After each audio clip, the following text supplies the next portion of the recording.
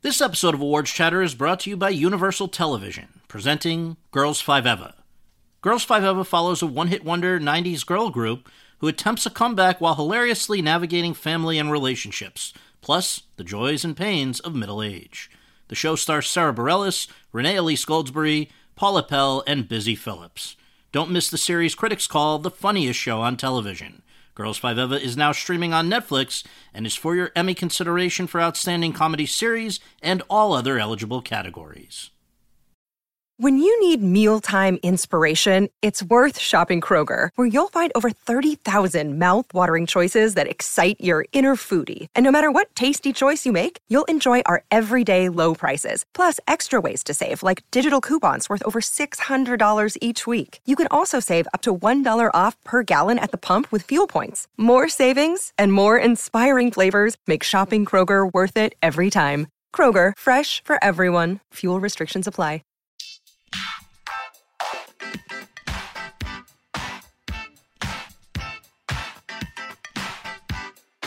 Hi, everyone, and thank you for tuning in to episode 85 of Awards Chatter, the Hollywood Reporters Awards podcast. I'm the host, Scott Feinberg, and my guest today is Hank Azaria, the veteran character actor who's best known for his vocal talents, but who's also damn good when he's using his other tools as well. For 28 of his 52 years, he has done voices for characters like Moe, Apu, and Lou the Cop on The Simpsons, for which he's received 7 Emmy nominations, 4 of which have resulted in wins. He's also received 5 other Emmy nominations, one for the Showtime series Huff, on which he played a therapist who could make everyone happy but himself, one for the TV movie version of Tuesdays with Morrie, in which he starred opposite Jack Lemmon and took home a statue, and 3 for guest acting, twice in comedy series, namely Friends and Mad About You, and this year in a drama series, Ray Donovan. He's appeared on that Showtime series in 14 episodes since 2014 as Ed Cochran, a one-time FBI chief who loses whatever moral compass he once had and goes head-to-head with Liev Schreiber's title character. Over the course of our conversation, we talk about how Azaria found the voices he's made famous, how his schedule and salary for The Simpsons have allowed him to be choosy about the other work that he does, from comedies like Mike Nichols' The Birdcage to dramas like Robert Redford's Quiz Show, his frustration that a number of his other TV series haven't worked, and the great pleasure he derives from playing a guy on Ray Donovan who just doesn't care what anyone else thinks. So, without further ado, here in his own voice is Hank Azaria. Hank, thanks so much for joining us. Appreciate it. To begin with, we always ask, where were you born and raised, and what did your folks do for a living? I was born in New York City, raised in Queens, 20 minutes out of New York City. My dad was in the garment industry. Worked in the fashion district in New York, had a few businesses, had his own companies. My mom, she actually worked, before she got married, she worked in publicity at Columbia Pictures in New York. Really? Yeah, she's bilingual. We're Sephardic Jews, and they both speak Spanish, my parents, and she worked in the South American distribution and publicity. She loved it. My parents both loved show business. I think my mom always regrets not staying. That wasn't an era where women pursued careers too much after they were married. But I think my mom wishes that she had. She really loves show business. So for you, do you remember when you were first attracted to the idea of being a part of show business? Was there something that happened that turned you on to it? Well, like I say, my family were huge show business aficionados. For everything from whatever silly sitcom was on to opera, highbrow and lowbrow, they loved it all, like almost really fanatically. So I grew up in that environment, certainly loving that as well. And I was a mimic, really, ever since I was a kid, and I would imitate Steve Martin, George Carlin, whatever I saw on TV or heard. I didn't realize until I was a teenager that obsessively imitating and memorizing dialogue and monologues and being able to do it pretty well meant I might want to be an actor. Then at the time I was like 15, 16, I did a few things in school and got encouraged to keep trying it. And did in college and loved. I spent like all my time in the theater in college. And by the time I graduated, realized I'd regret it if I didn't give it a shot as a young man. Never really expecting to make it, because who makes it, But then, got lucky. And so in terms of getting lucky, though, you graduated from Tufts. How did you wind up in LA, and what was that initial transition like? For a lot of people, it's just a rough go of it. It doesn't happen immediately. Yeah, I went to New York at first thinking I would do theater. Couldn't get arrested in the theater. I was only there for like 9 or 10 months. I think I tested for a soap opera. And the one job I got was a few lines on a television show that was shot out here. That got me my SAG card. I was working with a very, very small, really kind of kids agent, young person's agent in New York. I mean, I was 22. And they were working with an office in LA, and the agent in LA said, come out, I'll send you out for pilot season if you come out. I took him at his word, took my last like few $100, came out to LA, and he didn't even remember me. And it was only because the agent in New York that I worked with got angry at him that he was like, all right, we'll send him out on a few things. And I got lucky and I booked something, a pilot, in my first few months of being sent out. I don't know about other people. I had a series of very small, very lucky breaks. Like I'm like a dozen or so along the way. And these are things like, I think your first episodic TV gig was Family Ties. If not the first, one of the first. And just a number of things like that.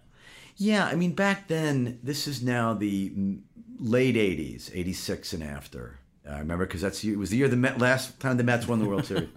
You know, television was different then, kids. There were only 3 networks, and they did a lot of pilots, a lot. And there was a lot of money being thrown around. And they would sort of overpay you for these pilots. And most of them never saw the light of day. But by the time you did your second or third pilot, you had a pretty big quote, as they call it. And they'd pay you a lot of money just to do that one pilot. And some people, that's all they did for the whole year, that one pilot. And I would book a pilot a year. I never got any of the episodic. Very rarely did I get any of the episodics. And when I think about it, if I did, I was going out for 5 or 10 auditions a month, and I booked 2 a year. So think about those odds. Yeah. Not good. And that's what every actor faces, So, yeah, and then, eventually one of those pilots went to air. It was called Herman's Head. It was on Fox, which was an upstart network. I was already on The Simpsons on Fox. Well, let me actually interrupt there for a second, because while you were still figuring out what sort of an actor you were and what life was going to be like out here, you started taking classes with this guy, Roy London. Yeah. And I believe that there was something that happened there that kind of made a profound impact on you. Roy was an amazing teacher, and I was not, like I say, I'm a mimic at heart, character man at heart. One of the things you discover when you try to actually act and not just be a comedian is that acting, to at least some extent, is being yourself in front of people, is being willing to sort of expose who you are. I became an actor because I didn't want to be myself. I wanted to be other characters, and I wanted to be Pacino or De Niro or Steve Martin, not Hank Azaria. Right. Some actors are really good at, like I went to Tufts with Oliver Platt. We did a lot of plays together. Oliver was as good when he was 19 years old as he is now at being Oliver in front of a camera or on stage. I was not. I was really uncomfortable. And Roy really helped me get over that. But it took years. Like literally, it wasn't like I had to really stay with being okay with that. Well, he was really against the idea of you doing mimics because or doing voices because he knew that. I didn't do any voices or any characters or any comedy really, and it's a comedic scene every once in a while. But basically, I was there just to try to be myself on stage. So how then, sort of ironically, does The Simpsons come about? Well, I got The Simpsons before I got to Roy's class, and that's my comfort zone. Is let me just be a voice and be funny. And you don't even know it's me. But definitely what was true is in working with Roy and getting better as an actor, I think it made my Simpsons characters funnier and deeper. And I started, instead of just thinking, what's the funniest way this would sound? I started thinking about, well, what if I really were a cop having to deal with this? And not just, what's a funny way to say it as Chief Wiggum. Right. So when The Simpsons came about, as you mentioned, Fox was sort of new on the scene. Did you have any sense that when you were going in for this, you were potentially signing up to do something special, or it was just another audition? Well, at the time, James L. Brooks was already a legend and incredible. Fox was a brand new network, which was now network start. I think in the time that we've been chatting, 4 networks have started. But then it was, as I'm sure you know, completely rare. It was insane, unheard of. So you didn't even think the Fox network would stick around, genuinely, let alone an animated primetime show on it. I mean, you're talking about the equivalent now of being some weird, I don't even know if there's a modern equivalent of how unlikely it seemed that anything was going to come out of that. That said, though, it was a rare moment where Jim Brooks didn't have to take any network notes because he was Jim Brooks. And we were able to just do what we wanted to do. And those writers were having an absolute field day, just feeling free to say what they wanted to say.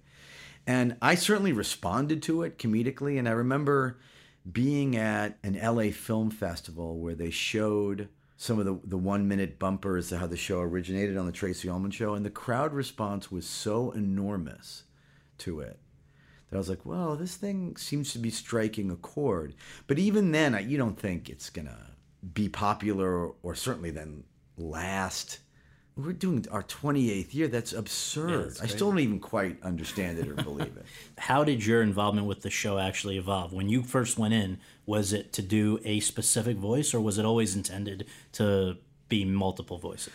I started out just auditioned for Mo, the bartender, and did that. And the day that I auditioned, they had me walk over and record it. I had no idea what was going on. I hadn't seen a script at that point. I just saw those lines. The next week, they had me back, and I did Chief Wiggum, or an early version of him. I think the following week, I did Apu. And each week, by the way, I thought that I was going to be fine. They didn't seem too happy with what I did. I was week to week. In the middle of the second season, they offered to make me a regular. By then, I was doing like 5 or 10 characters. And can you explain for people just logistically how it works? Because what's the order of things? You're doing voices before animation. What's the time commitment? Just take us into what your job is. You record the voices first because you record it like you would a radio play, say, so that you're not a slave to any animator's timing, or so that they can just. That's the way all animation's done, whether it's Lion King or Aladdin or whatever's out this, or Sausage Party or whatever. You record it first, and then they animate to the takes they like. Then later you'll go back and you will, like with any movie, you'll loop it and put additional recording in. And in animation, it's very easy to loop because it's easy to reanimate a character's lips, mouth moving. Right. Since the beginning, Thursdays at 10 a.m., we do what's called a table read, where you sit around a table and read it out loud. And it's the first time the writers hear it, and they rewrite based on what they hear. And you get someone's timing it and clocking which jokes work and which don't. And they rewrite, and then Mondays we go in and record the first time. Usually we're all together. I live in New York now, so more and more over the years I record separately, or usually guest stars record separately. But it doesn't really matter. It takes about 6 to 12 months for a show to reach air. And in that 6 to 12 months, first it goes to animatic phase, which is a crude black and white version of it, and they'll kind of screen it. Once they've put together an audio version they like, and then based on that, they'll do another rewrite. You'll re-record to that. Then it'll go out to color. It comes back a couple of months later, colored and what looks like the show. They'll rewrite again. They probably do rewrites on the shows 5 or 10 times in the course of a year on any given show. So any given week, I'm doing an original record, a table read, and a couple of shows that are old shows that we're re-recording. But for me, it's 2 to 4 hours a week. Pretty good gig. Not a bad gig. No. And for you, the voices that have become so associated with you, were they always there? Or how did you find who these guys were to sound like? It just comes very easily?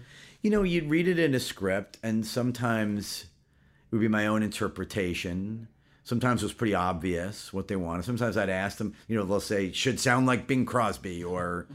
My process is, like I say, I'm a mimic, so they're either really good impressions of celebrities or family members or friends or people, but even a bad impression is a good character voice. Like Lou the Cop, for example, is kind of a bastardized Stallone. Now, it's not a pretty good Stallone. If I was to do Stallone from Rocky, I'd make it a little bit different, I'd do a little more like this. But it's a good character voice. And it's a black cop on The Simpsons. But, Woody Allen used to talk about how early in his career, in his mind, he was doing a direct Bob Hope impression to the point where he thought people were going to call him on it. Like, who's this guy doing this Bob Hope impression? And I think a lot of actors in the mid-'80s, young actors, in their minds anyway, were doing Michael Keaton impressions. That was the way to be funny. Then a lot of guys did Tom Hanks impressions. Right. Now, actually, if what I've read is correct, it proved useful when you were a struggling actor out here. You wanted to go to a good restaurant or something? Yeah, I would occasionally call, usually as either Stallone or as Mickey Rourke, and try to get a table. And sometimes it worked and sometimes it did not. But I'd call imitating them and claiming to be them to see if I can get a table. Is there one of these voices on Simpsons that you look forward to doing the most? Some are harder than others, like Duffman. Duffman is this guy. He's the promotional spokesperson for Duff Beer. Right. I have to save him for the end of a record because he blows my voice out after about 2 minutes of doing it. I don't enjoy that one, but it's kind of fun to do, but it can't sustain it. Yeah. I'm a big Jerry Lewis fan, so Professor Frink, who of course is, this character. Well, it's wonderful to be here, and I certainly enjoy the sound of my own voice. So I've chosen the right profession. I never get tired of doing that. Other people get tired of listening to it, I assure you. But the one you actually tap into personally the most is Moe? Well, I think he's, Moe to me is the most elements of myself. He feels like he's a New Yorker. He's from Queens. He's been the most fleshed out, I think. I've done it the most. Yeah, I guess probably closest to my heart. It's what I think of. And we were just chatting a moment ago, and you were saying that had things gone a different way in your life, it might have been Hank the bartender instead of Moe the bartender. I was a bartender like right. most struggling actors. You work in a restaurant, and if I didn't get The Simpsons, I might still be Hank the bartender. I doubt it. I actually probably would have gone back to grad school and tried to do something else. I'm sure. But, at least for a while anyway. It definitely, Simpsons enabled me to stop bartending. I can tell you that for sure. I imagine. And so I guess, is that the best legacy of it, that for a few hours a week, you now basically can afford to be very choosy about what else you do? Yeah, big time. That's... it's so weird to have been doing The Simpsons now for 28 years and been in show business for about 30 years, professionally anyway. And, over time you get to really value the stability of a job. And now I'm an older guy and I have a family. And not only that, what you just said, like how many times it's enabled me to maybe not take several jobs I would have rather not have taken, but I would have had to for the money, although I've done a couple of those anyway. Yeah, it's given me a lot of freedom to just kind of... And in the last few years, I've really been aware of that and sort of developed my own projects that I love, and I literally can afford to do that because of The Simpsons. One last Simpsons question. Have you ever gotten your voice insured? Because this is now as valuable to you as some Julia Roberts' smile is to her, or I guess somebody had their ass insured. I can't remember. I've had my ass insured. J-Lo, that's what it was. Was it J-Lo? Yeah. Yes. The short answer is yes. About 15 years ago, I was screaming, and I blew my voice out, which I'm susceptible to, but it was worse than usual. And for about a week, I was pretty throaty. Wow. And it really scared the shit out of me. And I realized, oh my God, if I actually lost the ability to do these voices, I'd lose a lot of money. Yeah. And so, I had my voice insured. Nice. Well, okay, so what was very interesting to me, and I wonder if it was a conscious decision, but I think sometime around the mid-'90s, you started to make your way into drama. And we can talk about doing the television producer for Robert Redford in the Quiz Show. Right. There was Gwyneth Paltrow's fiance in this modern-day version of Great Expectations. Right. And then maybe the crowning one of these, I guess, would probably be in the TV movie of Tuesdays with Morrie. Right. Was this a goal of yours to move away from comedy and show that you could do dramatic stuff as well? I wouldn't say it was a goal. I would say that it's the work that was born out of being in that class with Roy London. Roy, he was a very passionate, awesome teacher, and one of the few acting teachers I ever encountered who was kind of egoless. Like, he wasn't doing it because he really wanted to direct, although he did some of that. He directed some Gary Shandlings. He was really a mentor to Gary Shandling back in the day as well. There were pretty amazing actors who came through that class. But, Roy would say, like, I assume you all have studied, you have whatever technique you have, whether it's through your stand-up or you studied at Juilliard or anything in between, or you did improv or you did Stanislavski or whatever it is you did. He said, this is about applying the stuff you've learned in a really practical way and bringing yourself to the role. And it's whatever works. I don't care if it's method here and improv there, and who cares as long as it's what works. But it's about putting yourself in the role. And he said, I get asked what this class is for. And he said, you know what this class is for? Working this way. He goes, when and if you find yourself across from De Niro or Meryl Streep or whoever, or Gene Hackman, you'll be able to do what they do, in my opinion, your own version of it. And I've been since fortunate enough to, be across from Pacino. And I just did a HBO film with De Niro where he plays Bernie Madoff. It'll be out next year on HBO. And I kept thinking of Roy as I was standing across from Robert De Niro. That was awesome. Yeah, no, so it wasn't a goal, but it was something I felt prepared for and really do enjoy doing. But I love to get to go from if I'm working heavily in a drama for a while, I really look forward to a comedy and vice versa. Well, it's right before Great Expectations was The Birdcage, which I think people always still very closely associate with you. And I guess just to stay on that for 1 second, here you were with Mike Nichols, Lane May, Robin Williams, Nathan Lane, all these fellow kings of comedy. And I just wonder for you, A, what inspired this guy who was such a character, and B, was that a particularly memorable one for you? Again, Redford gave me a break in Quiz Show. I had done Herman's Head pretty much up to that point. And based off an audition, Redford cast me, which was pretty incredible. And based on seeing me in Quiz Show, Mike Nichols offered me the role in The Birdcage, which started as a very small part and ended up growing into a larger role. The Birdcage was pretty out there. I remember working on a Guatemalan accent as best I could, and I kind of had two versions of the character. One was the one you ended up seeing, which was pretty flamboyant. Another one was a little more subtle. I ran both versions of the character by a friend of mine who happens to be a drag queen, and he said both comedically and believably he liked the version that ended up in the movie, so that gave me the confidence to stick with that. But even still, shooting that movie, I would start up awake in the middle of the night like, what am I doing? I very much might be offending Latino people and gay people all in one shot here. I hope that this is taken in spirit of the love it's intended as, and in the spirit of humor, and it mostly has been, which I'm and with comedy, I guess that's always a risk, right? There were some people who were concerned about Apu. Yeah, still are. Still are? Yeah, no question. It is. It's so, and that's kind of my gig on a certain level. Or definitely very much used to be. Is I do an accented character, and whether it's Indian or Latino or Guatemalan or Cuban or French or English, I've done, them all, and some are touchier than others, right. For some good reasons. You've played a lot of gay characters. And a lot of gay characters, a lot of variations of gay men I have definitely played, I think one that's pretty underappreciated was Shattered Glass.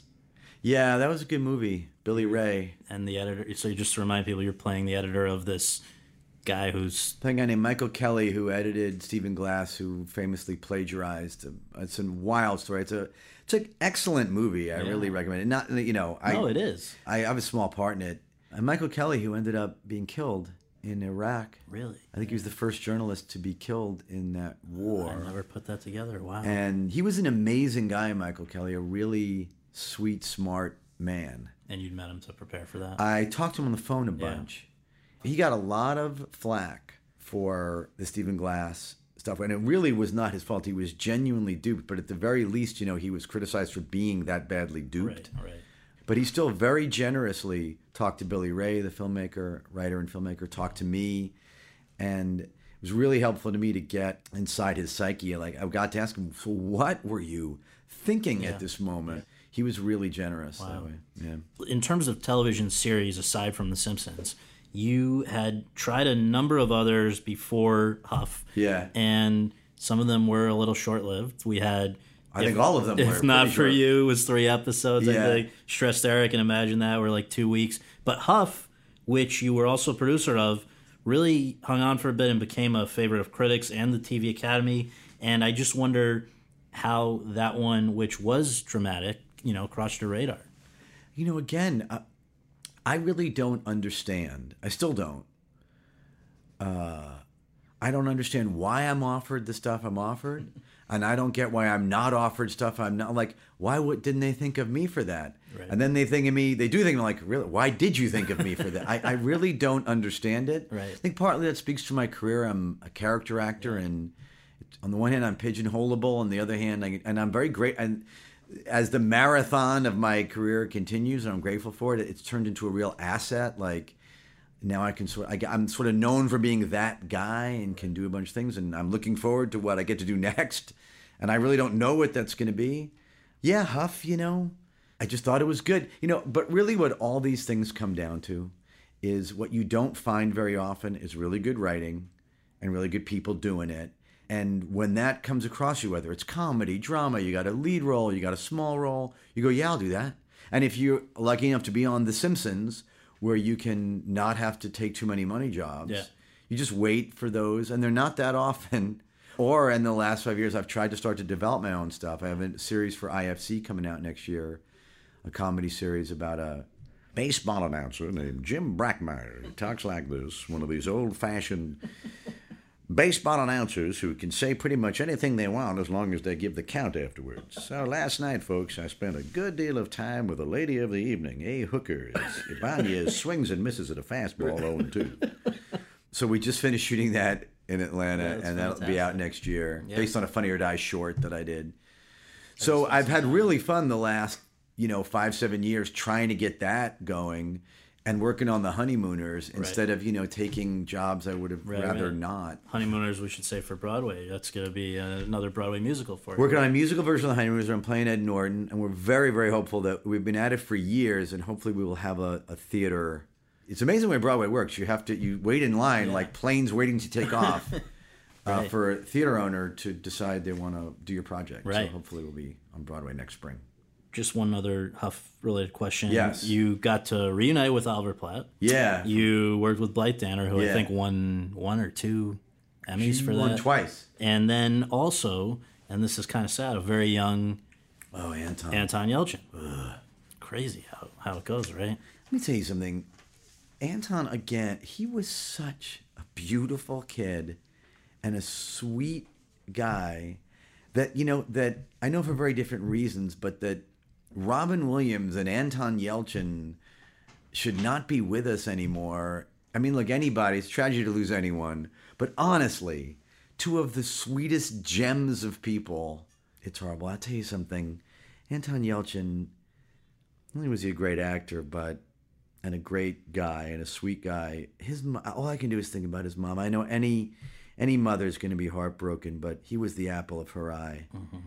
And they had a very loving, sweet relationship, very close relationship, and I can only imagine what she's going through. As I remember, she and maybe the father as well were Olympians who... They were skaters, weren't they? Skaters, I think, and gave it up and came here for him to, get out of Russia. But anyway, so you mentioned Honeymooners, but that really is born out of the experience that you had doing Spamalot on Broadway, which was not only cool because it was doing Broadway, but because you are like the ultimate Monty Python guy, right? Oh, I'm huge. That was a dream come true on several levels, Spamalot. I mean, I'm as a huge Python fan, not just a fan, and of course, one of the things I imitated and memorized growing up, I joked around that by the time I hit rehearsal hall in Spamalot, I was like, I've been off book since I was 14 years old, so I'm ready to go here, which wasn't really a joke. Right. And I've talked about how later in life, when I was doing Holocaust drama, I was starting to get depressed, and Monty Python actually lifted me out of it. Not only that, but Saturday Night Live and Monty Python came on the scene about the same time when I was 11 or 12 years old. And they were both complete revelations to me that, grown-ups could be that silly, that smart, and that ludicrous at the same time, that comedy could take those forms. It just blew our brains out. Yeah. And I rethought everything without even realizing it at the time. So to be able to do that and, work with Eric Idle and Mike Nichols at the same time. And Tony nomination. And a Tony nomination. And one of the guys in that, Michael McGraw, who played Patsy, the guy who slams the coconuts together, who follows King Arthur around. he and I would kill time backstage doing honeymooners routines. He does an amazing Ralph Cramden. I do a pretty good Ed Norton, eh? And he has an encyclopedic, ridiculous memory of all those routines, as do I. Another one I memorized growing up. And we would just kill time backstage messing around. And when the honeymooners came across my radar like 7, 8 years ago, I was just like, from the beginning, I was like, you've got it. Michael McGraw is your guy for Ralph. And we've been doing it now together, workshops of it now for a few years. And I hope we get this going. We're looking at possibly early 2017. Again, spring of 17. Yeah, awesome. Hopefully, yeah.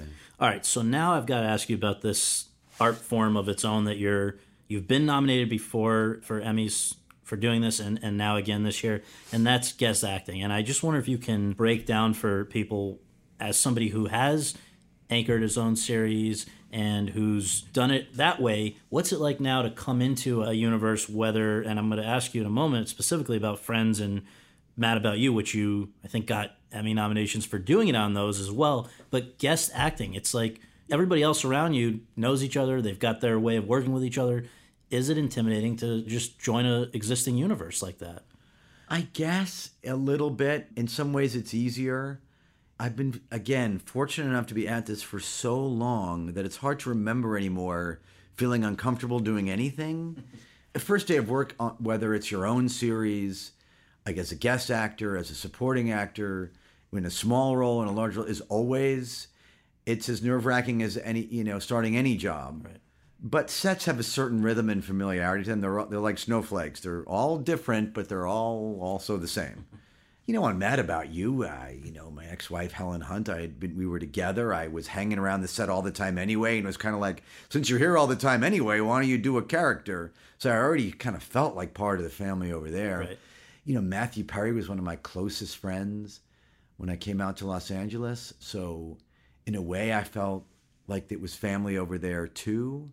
And the show was super popular, and I knew it really well. And it's exciting. You sort of know the world of the show by seeing it. Right. And then in Ray Donovan, I got to watch the first season and really enjoy it, and it's really fun. In a way, it's kind of an advantage because you can sort of objectively look at the world of the show and go, here's what I feel like the show could use, an element of this or that, without, not much guesswork involved. So let's just remind people, in the case of Friends, you were Phoebe's scientist ex-boyfriend. Right. And you first showed up in season 1 when it was blowing up. Yeah. And then came back at the end. Was the experience very different the 2 times? Every couple of years I'd come in and out. They'd do a David episode. So I sort of grew along with the show, and it was always great and really fun. I worked with Lisa Kudrow on a couple other projects too, and she's another really wonderful person to work with. And did you know how it was going to work out no, between you and Paul Rudd? No, I didn't. The plan always was, I think, for Phoebe and David to end up together. And in the end, the relationship with Mike, with Paul Rudd, I think worked out so well. And Paul Rudd is so awesome for so many obvious reasons that they ended up sort of making that the primary relationship. And I was sort of the cannon fodder, the grain of sand, irritating and making the pearl. But I actually was kind of emotionally invested. I was a little sad that that David didn't end up with Phoebe, but it's all good. Now, in the case of Mad About You, this is Nat, the dog walking neighbor. This guy had his interesting way of speaking. Was that out of the blue, or was that based on something? No, that's based on a guy I knew growing up in New York. Right. And a buddy of mine who talked like that, kind of, and I used to imitate. And again, most of my characters are either like folks I knew, family members, famous people. Right. It's either a pretty good impression of them or not a very good impression of them. But somebody I always found funny that sounded like that, yeah. All right, so Ed Cochran, Ray Donovan, you first show up in season 2. How long at that point were you committing to be part of the show, and how much did you know about Ed and where his story was going to go? I did a big, long story arc in season 2. My first season, their second season. As far as I knew, that was going to be the beginning, middle, and end of it. And they pretty much laid out for me what was going to happen with the character that season. They knew, with some exception, because sometimes they adjust it as they go writing it. And then the response to the character was good. They wanted to bring me back the following year, which they did. But, these things are really fluid. I would hear, oh, we're going to bring back for 9. Oh, we're going to do 1 episode. Actually, it's 5. That tends to happen a lot over there. Ended up doing 4 or 5, I think 4 in season 3. And this, I did 2 only last season. My second one aired last night, in fact. I haven't seen it yet, but. And basically, to prepare for this, you actually, I mean, for people who are still catching up, Ed Cochran's this FBI guy who, at least for a while, is an FBI guy and then encounters some issues. But you actually met with someone from the FBI to get in his mindset? They had a consultant over at Ray Donovan at the writing stage because they really wanted an FBI guy to start looking into Ray Donovan's activity, the local LA bureau chief to start looking into what was going on there. So they really consulted with him at the writing stage. And then I got to consult with him at the acting stage quite a bit.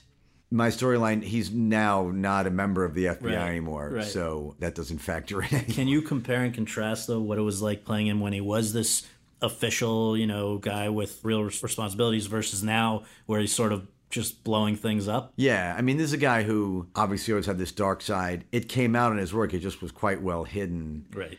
And to, let's say, a J. Edgar Hoover level of this guy's not what he appears to be. And he makes a few miscalculations in dealing with Ray Donovan that eventually bring out what a sicko he is and how far he's willing to go. And that brings him down publicly. And you keep thinking he's going to die as a result as well, but somehow he wiggles out of that. Right.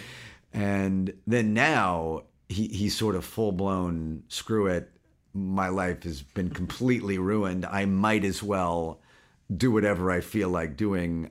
My name couldn't be worse. There's no reputation to lose anymore. Right. Everybody who's nominated for a guest acting Emmy is asked to submit one episode that sort of is the best representation of their performance. What is the one that you selected and why? I'm pretty sure it was just the one I did the most in, yeah. Which was the episode where I'm sort of putting together. He is a very good investigator. What most of these ex-FBIs goes to is they work for private security and corporate security. And he ends up stumbling across Ray and something he's into, and he figures out a murder, which he is good at doing and always was, but then gets pretty twisted about what he wants to do with that information. Right. And there's an episode where he puts all that together and goes and grabs evidence and then tries to lean on Ray to leverage him over it, where I got to do a lot of twisted stuff. So this is your 12th Emmy nomination. I think you've won 5 for The Simpsons. I believe I won 5. I'm 5 for 12. Which is not bad. Not bad. For a baseball player, right, I would get take the Hall of that. Fame. Right. Does an Emmy nomination still get you jazzed up? Of course. Yeah? Yeah, because it's really nice to be recognized. The cliche is it's an honor just to be nominated. And then, the joke is, oh, yeah, but everybody wants to win. But the truth is really that it actually is an honor just to be nominated because can't always count on what's going to happen that year, whether you win or you won't. But to be singled out as like, these are the 5 or 6 best things we thought happened this year, it really is nice. And especially at a time when there's, as you were saying, so much TV now. Yes. A ton of it. Exactly. Is there more guest acting in your future on or off Ray Donovan? Well, yes, again, whether it's guest acting, supporting, lead, a story arc. Right. If the writing's good, if the character seems fun, of course. How was it left, though, for you with Ray Donovan? Is your expectation that you'll be back? It's always a scheduling thing with me there. I have no contract in place. I literally love doing the show, love it, and love the character. And it's as simple as like, for me, if The Honeymooners goes next year, I don't think I'll have time. Right. If it doesn't, I'll be begging them to put me in whatever they feel like. Right. As far as The Simpsons, any idea what the future holds for that? And how do you think you'll feel when one of these years they decide, that's enough? Is that going to be a hard one to say goodbye to? Totally. I mean, more than half my life I've been doing it. I still love doing it. And I still think a lot of the shows we do per year are really funny and relevant and awesome. And it's a big joy still in my life, professionally and personally and financially. I think that we're recording season 28 right now. We're contracted through season 30, although it's not officially picked up through season 30. But I'm fairly certain we'll probably do it that long. Beyond that, I really don't know. And yeah, I'm sure I'll have all kinds of emotions about it ending. But, show business, it is. I hardly could be in a position to complain like, right. Oh, my show got canceled after 30 years. I mean, So last question is this. What's left on your list of things that you haven't yet done but you still want to do? I know working with De Niro was on that list. Yeah. That's gone. Is there any other project or person or accomplishment that's still on the to-do list? I really love this IFC series I just finished. And I'm about to go to the editing room over there. And I've seen the first 2 of the 8, and I'm cautiously very optimistic. I'm really happy with how those have turned out. I'd love to keep doing that. And it's fun. You mentioned a lot of my failures I've had in comedic series is finally, if nothing else, I feel like what I really wanted to do and what I can do got represented in a comedic show that I'm the center of. Yeah. That was exciting. I feel like doing Ed Cochran's been awesome for me because people don't usually think of me as this weird psycho heavy. And I think it led to me getting this role with De Niro, and I'm not that for sure, but I'd love to continue in that vein of characters that have my voice ostensibly, but are very different from myself and maybe a little twisted. I just, I worked with Jack Lemmon on Tuesdays with Morrie, as you mentioned. He was towards the end of his life. He was actually quite sick, which we didn't realize at the time. And as a result, he was very open personally and professionally. And he talked a lot about remaining a student of the craft, even in your old age, which he considered he was. And I feel that way. Like, I feel really fortunate. I enjoy more the work I get to do than I did even when I was 25. And I'm really grateful that that's how I feel about it. And so whatever it is, that I get to keep doing it is really kind of the reward for me. Plus, they pay me. All right. Well, thank you so much. Really appreciate it. Thank you.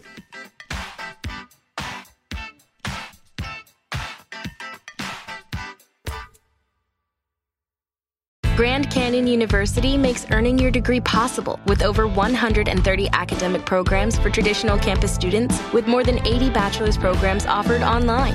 GCU provides you with the personal support you need, from complimentary unofficial transcript evaluations within 24 business hours to scholarships, academic support, and your GCU graduation team, led by your own university counselor. Find your purpose at GCU. Private, Christian, affordable. Visit gcu.edu.